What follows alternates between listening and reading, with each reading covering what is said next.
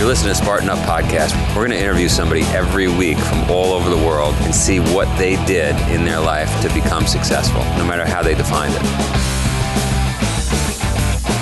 Welcome to the Amy Lodge here in Pittsfield, Vermont. Joe's Amy Lodge. Now, Joe is not here today, but Joe would want me to welcome as well to the lodge, to my left, Sephra. Thanks. Hi, Joe. We've got Dr. Del Grimsmo. Hi, Joe. And we have Colonel Nye, retired Colonel Nye. Yeah, where is he?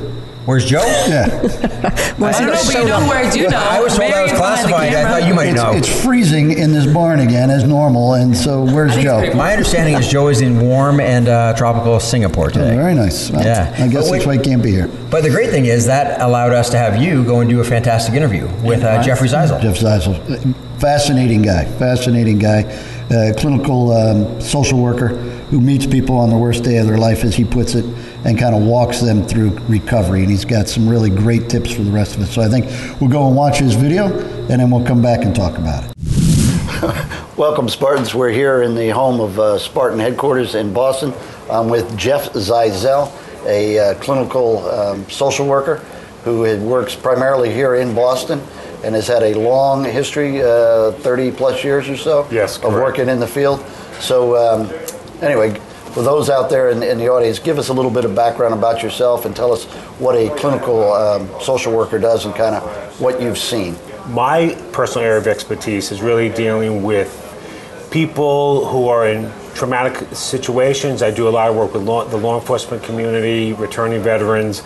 I also deal with people with, interestingly enough, drug addiction problems and mental health disorders. And I do consulting in companies we call employee assistance programs. So I go and sort of take what I like to think of a macro approach. I go to companies, I stand in front of people, and I educate them about how to enjoy the journey of life, how to take care of themselves, how to reduce their stress, how to get along with others, etc. So we do a lot of things, wear a lot of hats.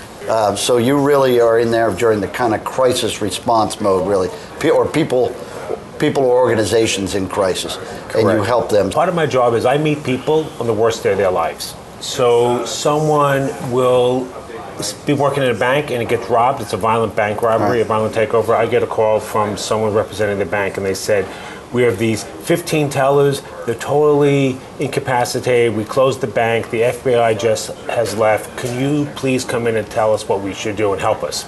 I show up. Historically, it's an interesting example because historically bank managers would often say, okay, we've just been robbed. We're closing the branch. Go home. Take the day off. And take a couple days off. Take as much time off as you need. And what we discover, we found that's the worst advice. And if you think about when people are in crisis, what do they need? They need support from others, they need to be with their friends, and they need people who actually understand what has happened. What they're going through.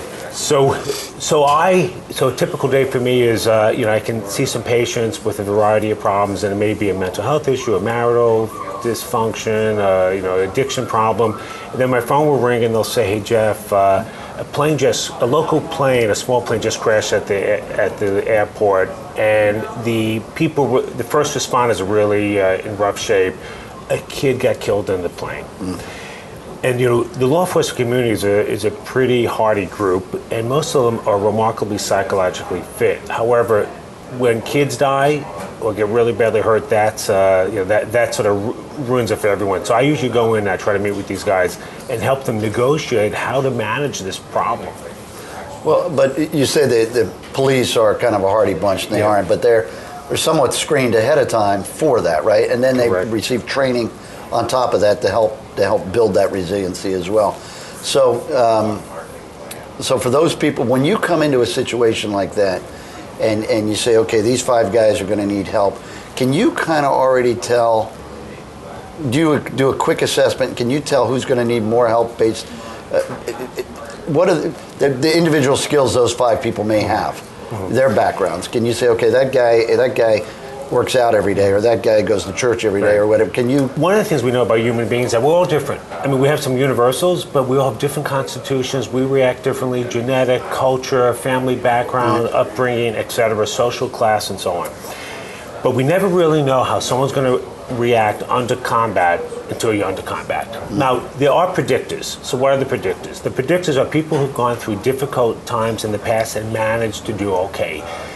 what we say in my line of work is the best predictor of future behavior is past behavior. Okay. So if you look at someone who participates in a Spartan event, how do you know who's going to do well? Well, how'd they do in the last one? The person who did really well has a good likelihood of doing well. The person who bonked or did not finish, is it possible that may occur? It's possible. We don't know because every event has a different circumstance. If you get a knee injury, you're out. That's understood. Knee injuries are hard to prevent.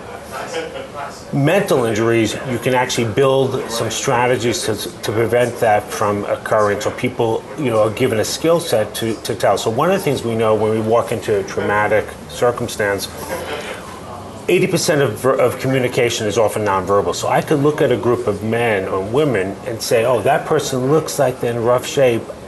Maybe they're having trouble. Yeah. We don't always know because some people also they're withdrawn or they pull away and just from their body language. So someone who's open and has open posture, generally they're doing better. Someone who's sort of very closed and sort of leaning over and looks unhappy, they probably are. So that's me a lot of times. So people misjudge that a little bit, but anyway. Well, we all have our moments. Yeah. But it's interesting because there are characteristics that people have that we know will allow them to survive. So, and part of my job is when I leave an event, I try to leave people with some skills and tools. So when they forget all the things I've said, they have a couple things they can rely on. And interesting enough, human memory is really such that we retain about 11% of things that we get exposed to. So, I can say 100% of things, and people may only retain 11. So we need to give them like the bullet points. So what are the bullet points? You're having a bad day. Remember, AAA, action alleviates anxiety. Sitting and brooding about all your problems doesn't help. Get up and do something. I always say 80% is showing up. Same thing, I say the same thing also. Get up and you're going to fail, you're going to fail. But go find out. Right, exactly. If you show up, you might find out you're going to do better than everybody else, right? And I always say, before you show up, make your bed. So we know that people who make their bed had better days. Are you familiar with Admiral McRaven? Yes, Navy SEAL. Yeah, I worked for Admiral McRaven for a number of years anyway, and I have that speech. Obviously, you have it. Just a phenomenal leader. Obviously, fantastic. There's a reason he was a 4-star Navy SEAL admiral. I mean, he is of all the people I've ever met, kind of one of the standard bearers out there. What that research says is, you make your bed. Even if you're having a bad day, you come home, and what happens? You have a nicely made bed. Right. And it allows you to transition. Like, well, today was a really challenging day. Today's terrible. Tomorrow will be a better day. So one of the things we remind people is that traumatic experiences don't have to last with you in the same ferocity forever. It can be a painful experience. It can be a terrible experience. And I see people whose kids have died of drug overdoses or accidents or have suicided. And when we talk about grief and how you cope with that, there's stages of it. And historically, we used to say the last stage was acceptance. And I actually don't always follow acceptance. I think it's not acceptance. I think it's coping. It's coping with the new information. So you don't want to accept the death of your child, but you may have to find a way to cope. And that's really about being resilient. It's not always a good situation, but you're going to survive it and make it manageable. So it's interesting. There was a study done, Vietnam War POWs. And interestingly enough, Vietnam War POWs came back, and in spite of what the media portrays, they were actually pretty well-held group. They survived. They were successful. They ran businesses. They were, They're in Congress. They're in Congress, exactly. That's right. And we know one that ran for president. Right. So they looked at how they coped in captivity. And what they discovered was that there was a group of men who developed traits of resiliency. And it's based upon some research. Dennis Charney, dean of Mount Sinai Medical School, wrote a book about it. And they actually talked about how they develop qualities of resiliency. And some folks are born this way, but the great news is you can actually acquire these qualities of resiliency. So when I go to traumatic events, or if I'm running the Boston Marathon, I remind myself of these traits because we all have bad moments, and we go to the dark side once in a while, and we have to self-talk ourselves out of it, or have someone else talk ourselves out of it. So what are those qualities? Optimism. Now, interestingly enough, there are people who are just born optimistic. We all know people like that. It's in their genetic and it's in their DNA, and we have people like that. And then there are people who aren't, and we know who those folks are. Let's say Good day, Colonel. What's so good about it? So when I find out, I'll let you know. So yeah, people are optimistic. Then that's one of the great qualities. But also sense of humor, sense of purpose, altruism, moral compass, spirituality, and faith. The social support's probably one of the most important things, because without people, we're nobody. And we really need those... A sense of belonging. You got to be in a group somewhere. And friendships, and helping people, talk and finding out how we're managing things. And role modeling. So role modeling is an interesting thing, because if I'm a role model for someone, people can look up to me. And I try to remind myself that I want to behave a certain way. But there are other people who I look up to and I say, well, I want to be like that guy. Right. I want to be like the Colonel. Right. So, but when you're on the top, it does. It's those guys below you, and I don't mean to make it sound like, but but that's true. But if you're in charge of a group, you have to then. Our boss, Joe DeSena, walks the walk. Right. Joe talks about all this stuff. I've been with him. I mean, he's up at 5 every morning doing 300 burpees. He's running around the world. He does it. And those days, maybe when he doesn't, it's the drive or the energy from everybody else expecting you to do it that continues to make you want to do it, right? That's exactly. So we're going to continue this discussion, but we're going to take a quick break, talk off camera a little bit. Marian's going to give us some direction, and then we're going to come back and kind of talk about how to take. You've already done it, some of these rules, and just extrapolate them out to the broader audience. Perfect. I hope you're not sitting still while you listen. If you are, you better get a burpee break in.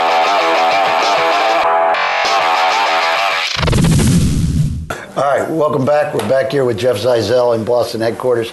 And we kind of flipped the script here a little bit, and we talked about some of the principles, everything. But I want to ask you some examples from your own life and how you applied some of those principles and how you were able to either affect your life or other people's lives. That's interesting, because usually people end up in a certain place in their life for reasons. Sometimes they're good reasons, and sometimes they're not so good reasons. So I grew up in New York City.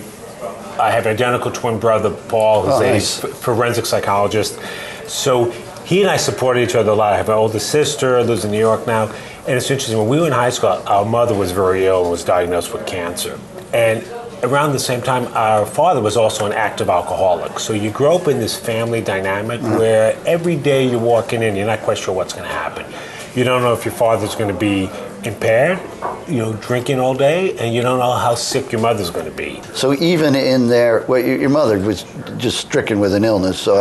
But even your father would have had to have taught you something, either on the positive or the negative. I want to be like that, or I don't want to be like that, right? You have to. Yeah, and interesting enough, in spite of that, they were great people, and I love them. And it's funny, I was talking to my sister, and I said, let's look back on our family. Do you think you had a happy childhood? And we all agree we had a fantastic childhood. Yeah. So, and why was that? Because you don't always focus on the bad. You focus on the positive. Right. So what's a good lesson in life? Don't focus on the bad. Don't look at it as a terrible thing. Look at it as a challenge. Look at it as something to overcome. Look at it as something to beat, to defeat. And then you do that, what happens? You automatically feel better. Your self-esteem improves. And all those brain chemicals are flying through your neurons. Dopamine, endorphins, serotonin, because you accomplished something that was so challenging. Joe DeSena talks about this concept of future memory. And it is, once you have done something, it is easier to do it again, because not only is it a confidence thing, like I've done it, I can do it again, but your brain actually releases, and again, you're talking about the endorphins and everything, but like you feel good when you cross the finish line of an event, you feel good, right? And then so when you say, I'm going to start training for the next one, maybe you're not as good, but you start to think about that finish line again, and that positive feeling starts to affect you again. So it just keeps cycling. So the more you win, the more you're going to win, right? So success breeds success, failure breeds failure, right? So it's once you get, and we talked earlier about the 80%, once you start pedaling that bike and you're going forward, it's easier just to keep going forward, right? You grow up in a certain type of family, you learn these qualities, but then you have choices, because we're human beings, we have a consciousness, we have a mind, we have all sorts of influences, and we can choose how we want to be. And some people sometimes take the easy way, and I always say, in life, the things that give you meaning are always hard. Taking the trash out is not something that gives you meaning, and it's not all that hard. But doing a Spartan race is a hard thing. Running the Boston Marathon is a hard thing. being a U.S. Marine is a hard thing. And those things, not only give you meaning, but they give you confidence. And the more you do things that build your sense of self up, you continue to do that. And the challenge is to actually maintain it, because now there's expectations, both external and internal. People expect you to do well, and you expect yourself to do well. So interesting enough, they look at Olympic athletes. The gold medal winner, the silver medal winner, the bronze medal winner. The research was done, who is the happiest person out of those three medal winners? You know what? I'm going to take a stab at this, because I'm going to say the bronze medal winner. You are correct. And I don't know the study, but you tell me why, and I'll tell you why I think so. Okay, so the gold medal winner, typically the people who win gold We're expected to. The silver medal winner, he's disappointed. Why? Because he was that close to win gold. He lost. The bronze medal winner is just happy to be in the game. Right. You know, he was so close to not medaling, he's happy to be in the game. Yep. Well, I tell you, from my own personal experience watching my children and then we were at the wrestling tournaments yesterday. Often, when you reach that level, especially at the Olympics or something, that's probably your last match as well, right? There's very few returning guys. So you walk off the mat as the silver medalist, as a loser. Now, you're the second best guy in the world, but you just lost. The third place guy has walked off that mat as a winner, and everybody's going crazy because he's just won his last match. So it's interesting, because we were talking off camera before about what, people's personal adversities and stories and so on. So, I grew up in this family, and then a number of years ago, I think 5 or 6 years ago, my primary care physician used to say to me, "You're my healthiest patient." I said, "Really? Why is that?" He said, "Oh, the index Ds are great, and your BMI, cardiac fitness is high, etc." So I said, "Oh, that's good to know." Then one day he says, "Hey, I just got your PSA, and you need to your prostate, blood work. It's elevated. We want you to get a test." So sure enough, I get the test, and what I discover I had prostate cancer. Okay. So I speak to my doctor. It's interesting. I go for the biopsy, and he says to me, "It's a Monday. I'll call you Thursday." "Sounds good, Doc. I'll speak to you Thursday." Tuesday, my phone rings. "Hey, Jeff. Yeah, come in right now. We'd like to have a little meeting with you." I said, "Oh, interesting. You told me you were going to call me Thursday." I said, "Well, I'm kind of busy Tuesday, and I'm not coming in today, so obviously I must have a bad result." "Well, I'd rather talk to you in person." "Hey, I'm a big boy. You can tell me." "What is it?" "Well, you're right. You have prostate cancer." "Okay, what do we do from here?" "You need an oncologist, and you need to get it taken care of." So at the same time, my identical twin brother, same DNA, he's over in Afghanistan as a psychologist for the Defense Department and the State Department. He spent 38 months there. So I sent him an email, long time. So, talk about PTSD. Yeah, that's a long time. But fortunately, he was with you were talking earlier about camaraderie. So, how do you get through adversity with your friends? Right. And then maybe they're your new friends, but you bond quickly. You bond very quickly. So I sent him a quick email. "Hey, I just went to the doctor. And the doctor said, I have good news and bad news for you, Jeff." "Really? What's the good news?" "The good news is, you see that nice looking nurse? I have a date with her tonight." "Excellent." "What's the bad news?" "Oh, the bad news is you have prostate cancer." "All right." So I, of course, go home and I tell my wife, and she thinks I'm going to die. And she's crying and totally losing it. And she says, "We have 3 sons. Why do we tell the kids? Maybe we shouldn't tell them." I said, "Nope. We tell them everything." I said, "The best thing in life is to be impeccable with your word and be impeccable with your truth. Be honest. Put it out there, because whatever will happen will happen. And by the way, we're going to be fine. We will be fine." So optimism is not burying your head in the sand, because being fine means whatever happens to me, you will be fine. And I checked my life insurance, so they were going to be fine. But also, you got to be practical as well. Right, that's exactly right. You have to be practical. So, being optimistic is important, but you don't want to be naive. How are we doing today? Yeah, right? I'm fantastic, All right, 100%. Great. So thank you.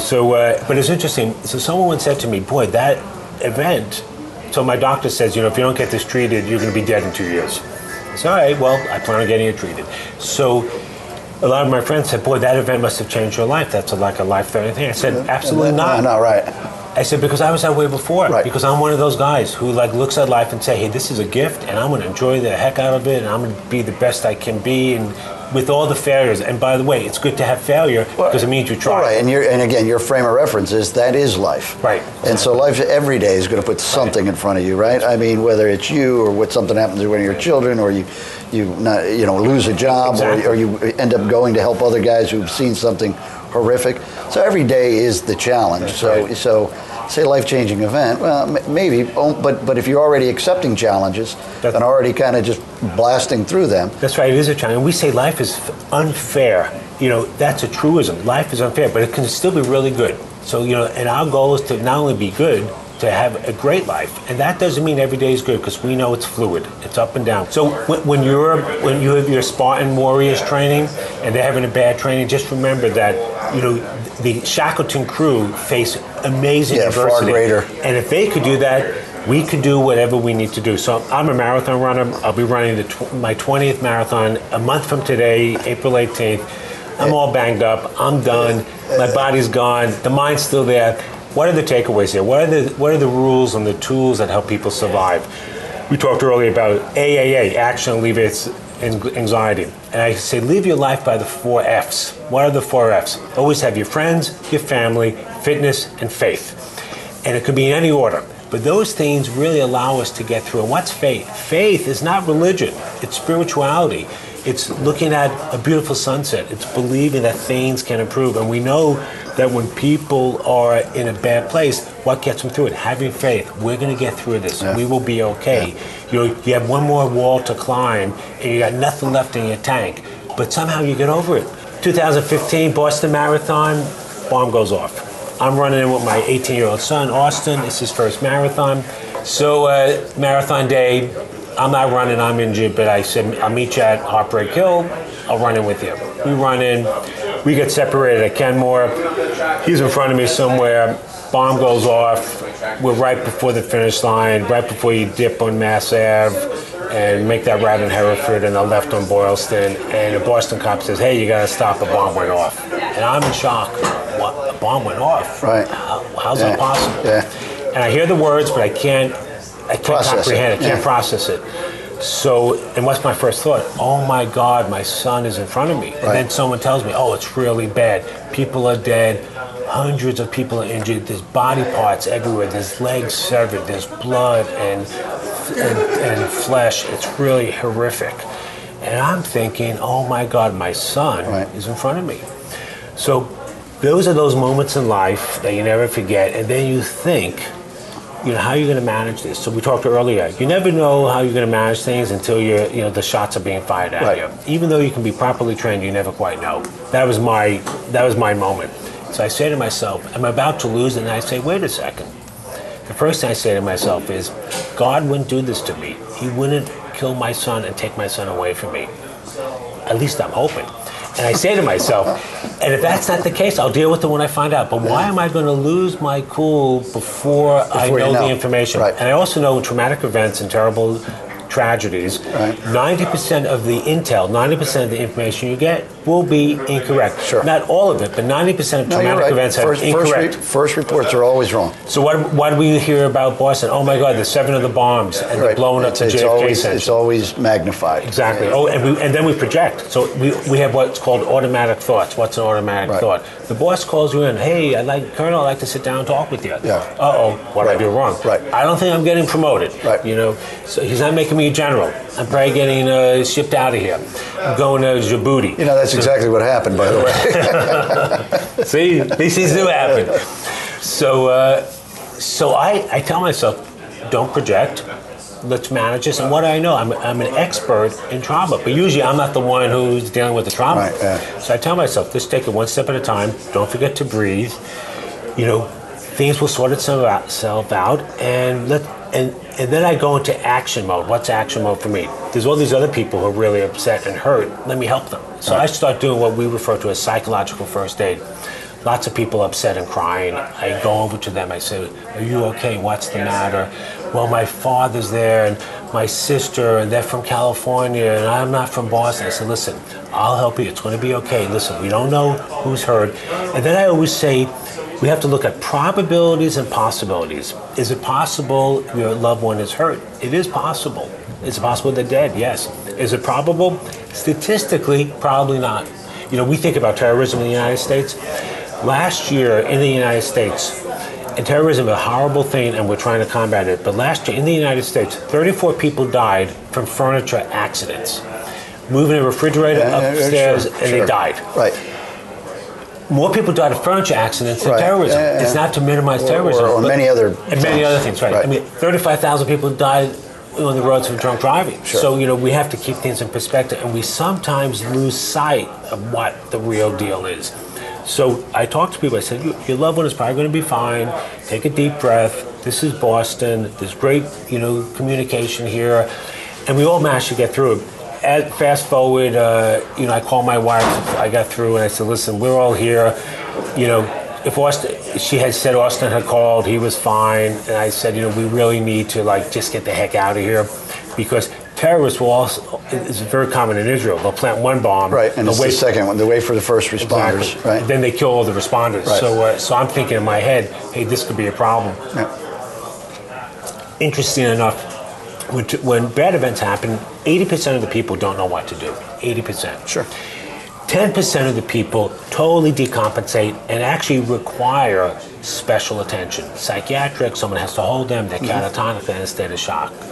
Then you have the other 10%. You're one of those 10%ers. They're the sheepdogs. They're the ones, the shots are fired, everyone else runs away from the fire. Where are they going? We're the soldiers, the military, the first responders. They're going toward the shots. Those are the 10%ers. And I always say, in life, I want to be a 10%er. I just want to, like, try to do the right thing and help. And we know that resiliency is also tied into those qualities. People who are helpers, who are altruistic, whether it's in the military or being a clinical social worker, you get a sense of identity and you feel good about yourself. So when you're lying on your deathbed, you say to yourself, hey, it's been a pretty good gig. I don't want to be lying in it necessarily, but you know, you can feel good about yourself. Because it's not about acquiring possessions in life that make people strong. Gee, I'm so glad I got those boots on sale. No, it's about experiences, relationships, family, you know, challenging yourself, being a warrior, getting over that last hurdle. Those qualities of resiliency will last people their entire lives. And when the body's gone, but you still have your memory, you can also, you know, relish in the fact, like, hey, I did these great things, and that allows you to have positive self-worth and self-esteem, right? Yeah. So, and sense of purpose is really all about that. It's like, what do we do? How do we get up in the morning? How do we go? Let's get going. You know, the people who die young during retirement, it's usually because they don't have what we refer to as active retirement. You're retired from the military, but you have active retirement. I get a very lucky meeting Joe. He makes sure I stay active. Right, even if you don't want to be. I mean, we're in Boston today, but we've been all over, right? I mean, it's crazy, and you know, we just stay going, so it's great. Yeah. Listen, I think I could sit and talk to you for days easily. So, but Marianne over here, she keeps us on a schedule, and she's already given us a kind of a schedule we need to wind down. So. One thing we always do, we always ask anybody, and I think running's going to be your answer, but if you could do one exercise and only one exercise, what would it be? So it would be running, because running to me is really freeing all the stress in my life. I clear my head through running. And do you go out by yourself? Are you a solitary runner? Yeah, or actually, I like to run with friends because I think for a number of reasons. Number one, it's New England, so it's wind chill factor 15 below zero, but I got a guy waiting for me out there. I better get my behind off of my bed and out there. And if he wasn't there, I'd probably just pull the covers over. Too cold to run. Right. So I like to run with others, and then it becomes a social experience, and then you really get to know your running mates because you go on these long runs, you share everything with them. And we always say, what we talk about on the run stays on the run. Yeah, nice. Well, listen, Jeff, it's been great talking to you. I really appreciate it. Thank you very much.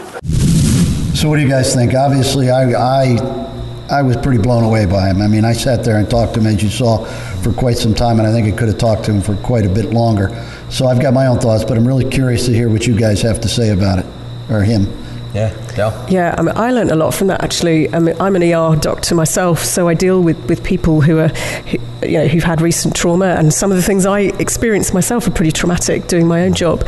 So I learned an awful lot from listening to him, because he's a trauma specialist. Yeah, and when you mentioned about learning, you're in that field and learn, interesting to hear him talk about he's in that field and he deals with it every day with other people, but when he related to his own experience and how his training had to come back and actually help him in an incredibly difficult situation as well. Yeah, and I really like that. I mean, it must be true within your hospital that when you guys have a traumatic experience, you probably have some sort of protocol or triage that you guys are able to share that experience together. Because I really like what he said, that you're able to overcome adversity through camaraderie. And Rudyard Kipling has a cool quote, like the wolf's strength is the strength of the pack, and the pack is the strength of the wolf. And so I think there's some really interesting. My mom's a trauma trained therapist, and it's a lot about like unprocessed trauma in your prefrontal cortex. It goes through these cycles, and I'm getting off track a little bit, but I'm just saying, like, what do you guys have in place at your hospital after you go through a traumatic experience? Because he said, don't send people home, work on it together, and I think that was interesting. In all honesty, I've never had any kind of resilience training in all of my medical training. So actually working on this podcast, I've got an awful lot from it. That is shocking to me. It's terrifying. And just the way he said he's AAA, the action alleviates anxiety. That's a really good tool to be able to use. Doctors have we were talking off camera, and it wasn't about this podcast, but I'll tie it back in. And you were talking about why you got into doctoring, into medicine, and it was because of poor treatment you received from a doctor who had no empathy for you. So it would seem to me that if you had this training, or doctors had the training, that they may be more empathetic, because you can only take in so much, right? Before you've got to either block off or you start to bleed out yourself, if you will, right? I mean, I would think you would need some level of the training that he's doing to help you, because again, I'd imagine many doctors would be in a PTSD state because of the things they see daily. Not only in trauma, cancer wards, babies in the NICUs. There's a lot of sadness to go around, right? Yeah. And he says right at the beginning that people just need a bit of support and understanding. It's really quite simple, isn't it? He's just incredibly humble and incredibly kind. And he has, I think he talks about his own trauma in there, like two-part trauma, his own diagnosis with the cancer. So he's been through that, and of course the trauma when he was running the Boston Marathon. And that was a huge event globally. I think everybody was shocked that he and his own son were running. And I think, when you were faced with that level of trauma yourself. Yeah, and he didn't know where his son was. He said he was a mile from the finish line, but he knew his son was done or ahead of him. So he didn't know, but then he had to, so there was a moment where he was just a runner and a father and all that, and then he had to transition and become a professional and start helping others, and he had to be able to make that clear, quick move. Yeah. One thing that he mentioned that I just wanted to bring up, because not everyone listening or watching is going to have the opportunity to go and get advanced training like he has. He mentioned the book, The 4 Agreements, and how powerful those 4 agreements are. And that's something in the coaching that I do, I recommend to every person I talk to, that book is so powerful. Be impeccable with your word. Don't take things personally. Don't make assumptions, and always do your best. And I thought it was really great that he threw that out there, and it really resonated with me because it's something that I've read again and again. And in terms of people in their day-to-day life and the ability to take something they can read quickly and apply immediately, I would second that endorsement. It's a phenomenal book. Yeah, he referenced it. I don't know if he even said the book, so now it's good that you guys have that name. But the thing I think is interesting, because all of you guys, he says, in a traumatic or in a crisis situation, right, you have 90% of the people who are fleeing away, right, and who don't, you either react or respond. And certainly from a medical perspective, if you don't know the protocols for triage, you're almost in the way. And from a military perspective, and Johnny, from all the races that you've run, when all these crazy things come up, you guys really represent, the 10% that, as he said, are going towards the bullets. And I think Mark Devine calls that sheepdog strong. That's like the people that have the heart and the courage and the will, that when the times get tough, that's when their skills power up and they go forward to help people. And it's really that really is a nod to all the professions that you guys are in, I think. Well, and just the idea about what he does. Yeah, the idea about leaning into adversity, right? And that's something that we talk to so many people, and we see so many of them talk about being willing to lean in rather than run away from. So, but speaking of running away from, we're probably going to wrap this up. That was a great long interview. We wanted to stick with that one because it was so amazing.